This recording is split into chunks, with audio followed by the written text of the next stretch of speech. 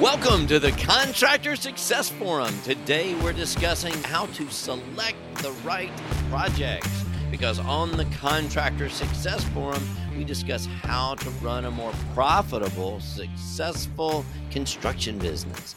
And we are Stephen Brown with McDaniel Whitley Bonding and Insurance Agency. And we have Wade Carpenter, Carpenter and Company CPAs. And I am Rob Williams with Irongate Entrepreneurial Support Systems. So how do we select the right projects, and how do we figure that out? Stephen, you see all these things as a bonding guy. Man, what do you think about? And what are your Well, I'm not a contractor. I can't tell you that answer, but I can tell you what my contractors tell me. And I can tell you when we review the financials at the end of the year, some projects perform better, have a higher profit margin, and other jobs don't perform as anticipated. And we sit down and we break out the reasons why. So as a result of that, I guess you could say over many years of doing that, we're kind of an expert, but it is an individual thing. I think all these things that tie into project selection can be broken down. If there's anything you should make a list of, it's probably project selection. You may forget this most simple thing on the list. So you list out those things. It seems to me you're at least not making a simple mistake when we talk about that. And then last episode that we had on the theory of constraints and supply chain, Wade had an analogy of having two different projects with different margins and how to make that selection. So that kind of threw it into another level to add to our discussion today. Wade, what were you saying? Would you? Well, I think we can, maybe talk about that too. We also had an episode where we talked about the sweet spot. That's one of our most downloaded episodes, actually, finding the right sweet spot on your projects. And there's a lot that goes into it. And I think the theory constraint part and the time part, we can delve into a little bit more later, but that is definitely another dimension that most people don't think about. I think that's important. And I think finding your sweet spot is just as important. And this whole topic may be kind of redundant for contractors that have been around for a long time. Then again, the same things pop up over and over again. The same things that we see in the bonding business on projects just come up over and over again. And this is not new, and this is not due to COVID or supply chain. This has been around forever. How do you learn what these things are?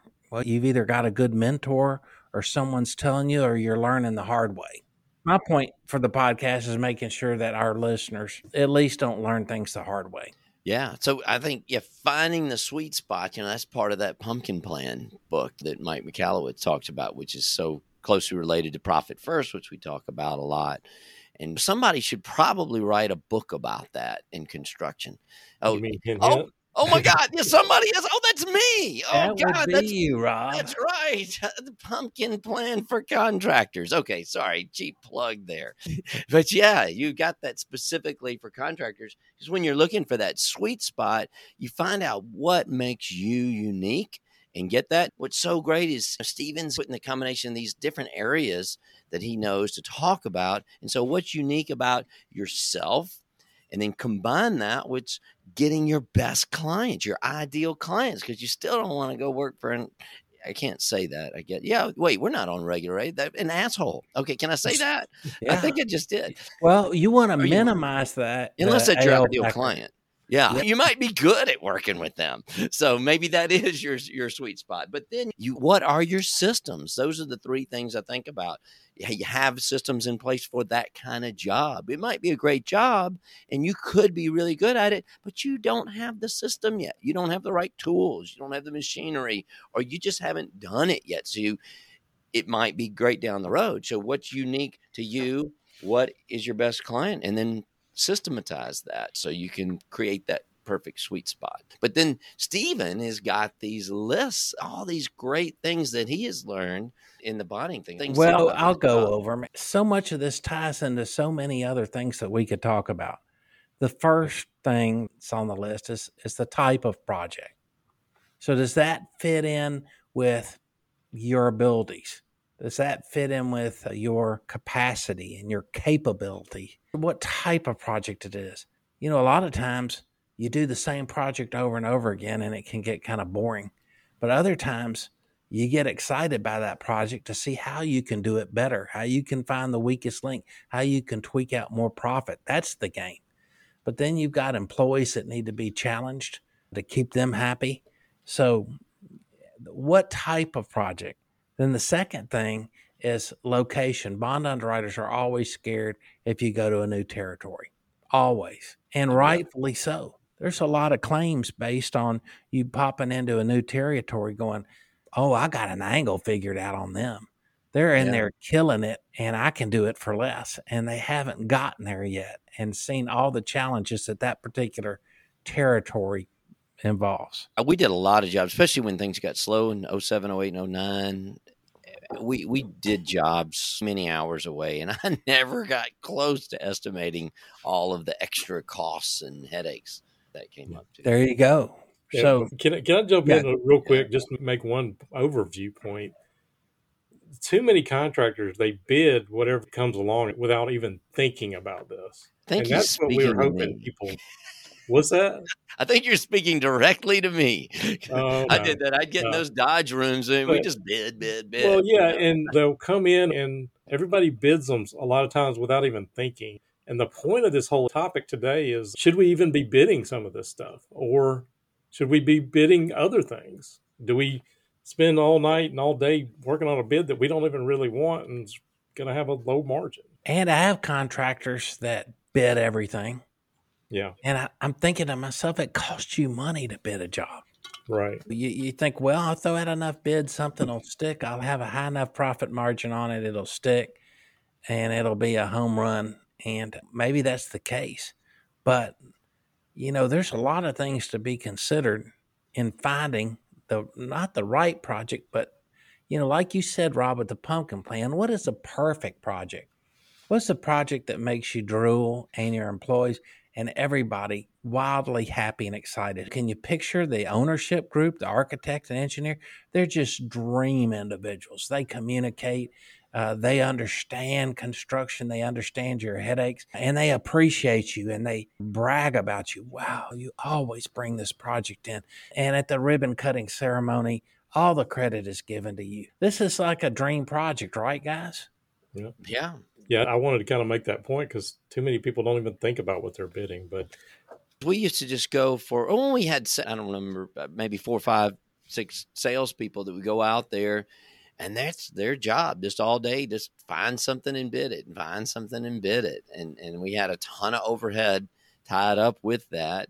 And they're just trying, and they've got these numbers to hit. And we had these formulas. How many bids are out there in the bucket? And how many, we didn't have enough thought process about qualifying and streamlining that and getting the right thing. It was just a big numbers game and a bucket to try to satisfy some goal that we had that was not thought out well enough. All right, next thing I had on my list was the competition. What's your competition out there? And you know who is regularly bidding against the projects that you're bidding. You know who your competition is. And for one thing, at the bid lettings, you at least see what their unit costs are. What numbers are they using to plug into their bid? And if something's out of whack, why? If you have a good competitor and you're regularly competing against them, then you need to pay attention. They're beating you for a reason, and you need to know what that reason is. But if there's a lot of competition on a job, you might just say, I'm not going to make the money I want to make on that. I'm going to bid it because the owners asked me to, but I'm not going to get it. I'm not going to be the cheapest. And that's kind of sad too. It's like a necessary evil. But then again, that costs you, money. Your relationship with that owner is everything, and they're putting it out to bid. And then the next thing I had on my list was what we were talking about in our last podcast, and that's the theory of constraints. What constraints does that particular construction project have? Are you identifying those constraints? What is the weakest link potential for this project? Yeah, I guess the focus of that podcast was more on the supply chain too. And you wanted me to talk about the time issue because time is money, whether we're getting it done on time or not. But I kind of raised this the other week, but I think you guys said you had bath fitters where you are. Yeah. They're here in Atlanta too. I think they're nationwide, but they're a chain, and they figured out, like, how do we get a bathroom done in a day? And I don't really know anything about the company.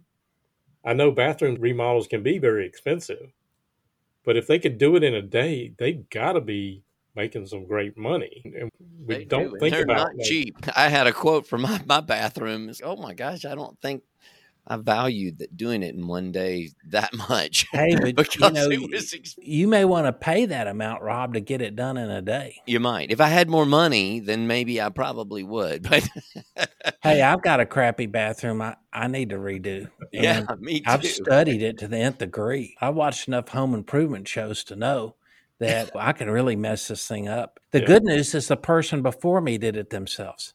Oh, well, boy, well, there you go. Sorry, Wade. Go ahead. Well, that was the only point, is time is money, and we made some of the points in the other podcast, but, those constraints, and then whether it relates to slowing down your project or making money, I think that's one of the major points you wanted to make there. Okay. All right. Yeah, next for thing more on that, just go back and listen to our last podcast on constraints. Lots of good stuff there. Good stuff. And the next thing on my list, are your subs available? And who are your best subs? Your best subs are your most professional subs. They do what they say they're going to do. They do quality work, and they don't bottleneck your project. Are those subs going to be available within the time frame of this job? Well, you're certainly going to know that because you're going to get their sub cost from them. The next thing is, what variable costs are in this project? And we talked about variable costs before. I always use an injury on a job site being a variable cost, because you say, well, I've got insurance for that, but then somebody has to take them to the hospital, and then you've got 2 employees that are not being productive during this injury. That's a variable cost. Another variable cost is like a job that one of my customers has down on the river. There's sturgeon that are breeding right down there in the river. Oh, God. I know. And killdee and sparrows that are breeding on the job site. Well, this was something that was in the job specs. And I said to the contractor, I looked at those specs. I didn't see that in there. And the specs were 1,200 pages long. It was on page 943 or something like that. So anyway, he was totally nonplussed, and they had totally prepared for that variable. Steve and I also heard that's right below Beale Street. So I think there are a few tourists in the late night overflow that's been breeding down on those cobblestones. Oh, they'd so be stumbling right over the. I think there is a little bit. That's a very popular area. Yeah, it is. But anyway, I was very impressed. And so variable cost are the little extra things that you just make a checklist, a mental checklist, and then make sure it's in your bid. And then you got your estimator putting the bid together, and you're checking it over. And the estimator might be really high on a project and you're not. So that's an issue. Then you've got liquidated damages. Rob, I was just telling you, the Target right across the street from us had $40,000 a day liquidated damages. That's how important it was for that contractor to have it done on time, because it was an anchor store. Oh, yeah. Boy, those used to scare me to death. I had one of my good friends. He warned me. He said, you may not want to bid my job because there's a $10,000 a day clause, and you better be okay with that because I'm coming after you. If you're late, it doesn't matter that we're friends. You're going to have that $10,000 a day liquid damages. And I was like, I almost didn't bid it. That's a beautiful conversation. And that's a conversation for another day too. But Goldratt says in one of his books about, you want the owners to have that. And we could talk about that another day, but you can develop your own competitive advantage by knowing how to manipulate that. So that's a topic for another day. Hey, by the way, this general on this Target was helping out the HVAC sub by lifting some equipment on the roof and screwed up and put it through the roof. Oh, God. No stress there. So then the HVAC equipment was ruined. The roof was ruined. They had to order new HVAC equipment, and the clock was ticking like crazy. So plus the $40,000 a day that it cost. So does your ideal project have $40,000 a day liquidated damage? Well, maybe if you could put an extra $10 million on this project to cover LDs. Right.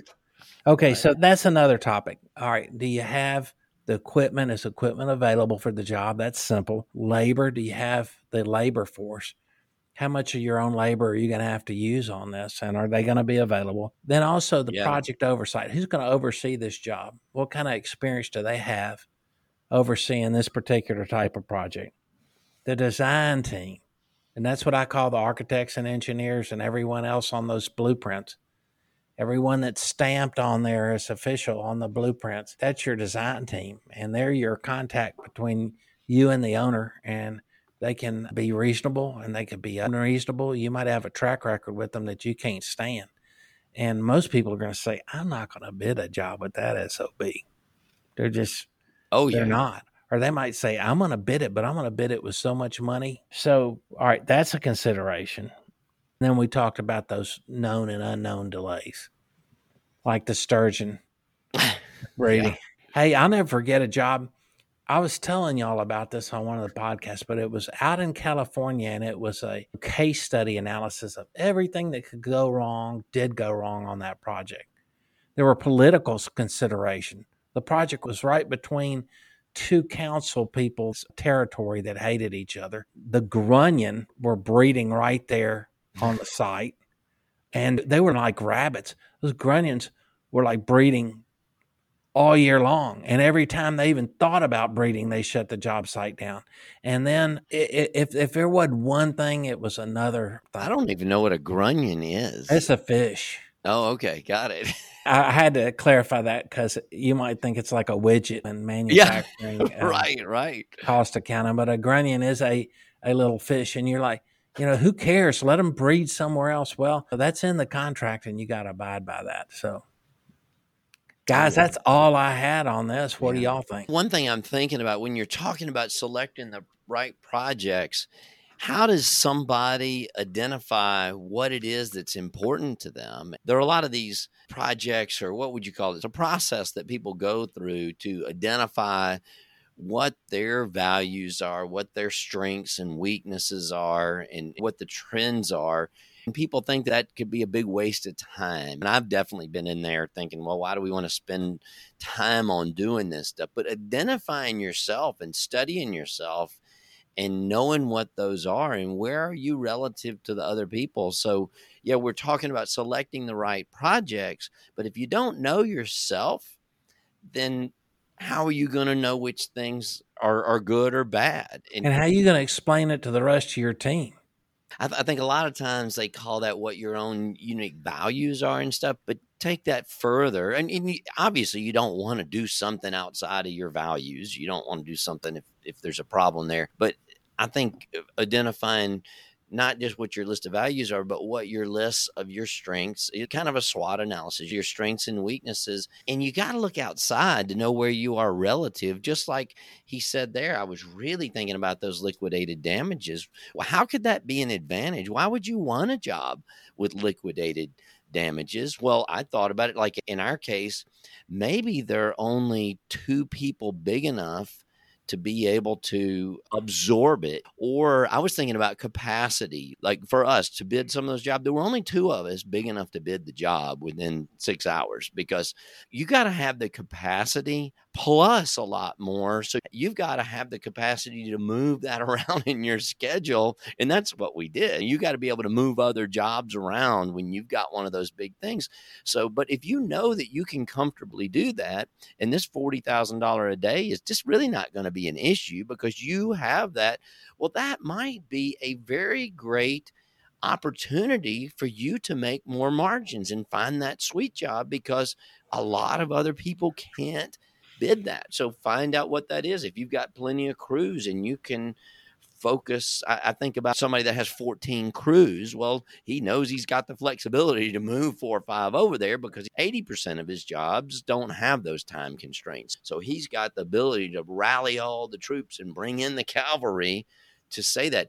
Can you imagine if you're doing that and you're at 100% capacity on one job and that's all you've got? And then something happens and you don't have those people, man, I wouldn't want to be in that position where you're just watching that $30,000 a day and there's nothing you can do about it. So I think bidding the margins. That's a good point. I think we could probably go down another rabbit hole with that one. I've got some things to talk about there with strategy, but One of the big things I think maybe we haven't mentioned that we talk about all the time on here is the cash flow considerations of a job. Does it have retainage or not? Or are you waiting on 10% of your money for a year to get it? How fast does that owner, the general contractor, pay you? Will you be able to float the job if you have a year's worth of retainage? Things like that. A lot of people don't even think about that when they go bid a job. That's a huge point that should be on the list front and center. Yeah. Yeah, because there are some. Maybe you have a line of credit set up. We like to talk about profit first in doing these things. But on the other side of it, maybe the fact that you've got big line of credit could qualify you for some of these really slow pay jobs, and you can have the opportunity to make a lot more money. I know we always say don't get that slow pay, but maybe that is your competitive advantage, is your finance. You're right. Your ability to finance a job for the contractor. And you bid in the cost of that money as if it was a job cost. Right. Yeah, because some people are saying some of this financing can be, especially if it's got like these credit stuff, these higher interest rates. But man, if you're making 40% and it gets you the job, well, maybe that 8% loan doesn't sound so bad because you might be the only one that's bidding it. And like Stephen just said, you make a much higher margin, and that could be 100 times more than the interest that you just paid on. That's a good point, Rob. Just a couple other real quick points. You mentioned the competition a while ago, and a lot of people don't think about, is there a lot of competition to bid this thing? And if there is, are the margins going to be so low because everybody's trying to get that job? A lot of people don't think about that. And one other point I was going to get in there too is like the risk of the job. I had a lot of underground utility. They have rock clauses in there. Something's going to majorly slow it down, and you don't know about it. I mean, that's one thing you didn't really talk about is these unknown delays. Those things can kill a project. That's right. And you look at the specs and there's soil engineering report done on that job. But you live there and that soil engineering report isn't right. You can get a change order for that. It's not reported in the specs, and it was a hidden connection. It was a hidden issue. I've seen that a number of times. Yeah, all good points, guys. And you were talking about your book, Pumpkin Plan for Contractors. Yeah. I think it's important everybody know that when you mention that, the whole premises of the Pumpkin Plan is that Michalowicz was studying these guys that grew these monster pumpkins for competitions and fairs and stuff. They were freaks, right? Yeah, they were obsessed with the best and biggest seeds. They watered them. They studied them. They controlled the environment. These guys that producing pumpkins as big as a flatbed truck, these multiple tons of pumpkin. These guys were freaks, and they were absolutely nailing it. When there's pumpkins out there in the patch, cull the weaker pumpkins so the big boys can grow. Yeah, it's a pumpkin patch. Everybody goes and wants the biggest pumpkin. Every kid does. Well, anyway, these guys growing these pumpkins, they're just freaks about it. And that's the whole point of what you're writing about, Rob. What can make you a freak about getting... You might term it that way. Well, no, just getting and keeping the perfect projects in front of you all the time. It's not like hunting deer where you're going to get a 12 point every now and then. It's about positioning yourself to be in front of the right projects all the time. Oh, yeah. And you see it, Stephen. I'm actually jealous a lot of times of your perspective and what you get to see all those jobs and see that. We as contractors, we don't get to see as much as you get to see as a bonding agent. It's amazing your perspective that you get, and you get to see those that are really doing that. I think a lot of times we don't believe that's really happening. That's kind of like a fairy tale, but there are people that are out there doing that. Yeah. I've got a museum of crap in my office, and it's a piece of rebar here, it's a stone here, it's a piece of, but every one of them has a great story behind it. So you come into my office, you might want to avoid picking something up and asking me about it, but it happens. Yeah. Well, this has been a great show. So I'm trying to think, what can we ask our listeners, or what can they ask us about something about this show? Because I would love to hear some crazy stories. We're looking for these crazy stories about what are some of the things that they've as selected. A listener, if you come in and say, my best project was this, that's boring and it sounds like you're bragging. But if you come in and you tell us about what was your worst project and what happened, then we can all sympathize with you. Yeah. And maybe somebody will learn from what happened to you. Yeah. And specifically on this project, I want to know, what are they looking at that makes a job? What are they basing on there? Because we listed a bunch of things, but what are they thinking about? So tell us what you're thinking about that makes a job unique for you. What are the right and wrong projects for you? And where can they tell us that? Where can they share this with us? Wade, Contractorsforum.com. Steven, that's right. That's right. And our LinkedIn page. That's exactly right.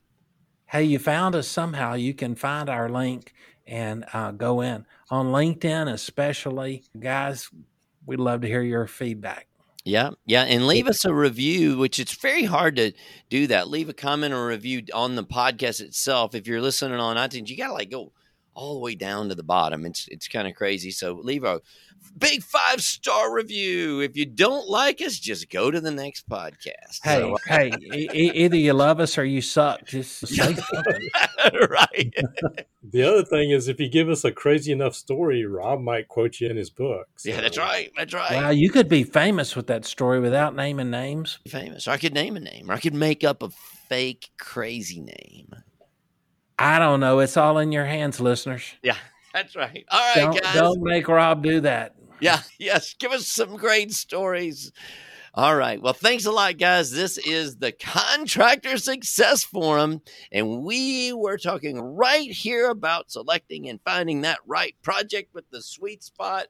And you can call and talk to any of us, to Stephen Brown with McDaniel Whitley Bonding and Insurance Agency, Wade Carpenter, Carpenter and Company, CPAs, and I'm Rob Williams with Iron Gate Entrepreneurial Support Systems. Thanks for listening to us, and we'll see you on the next episode.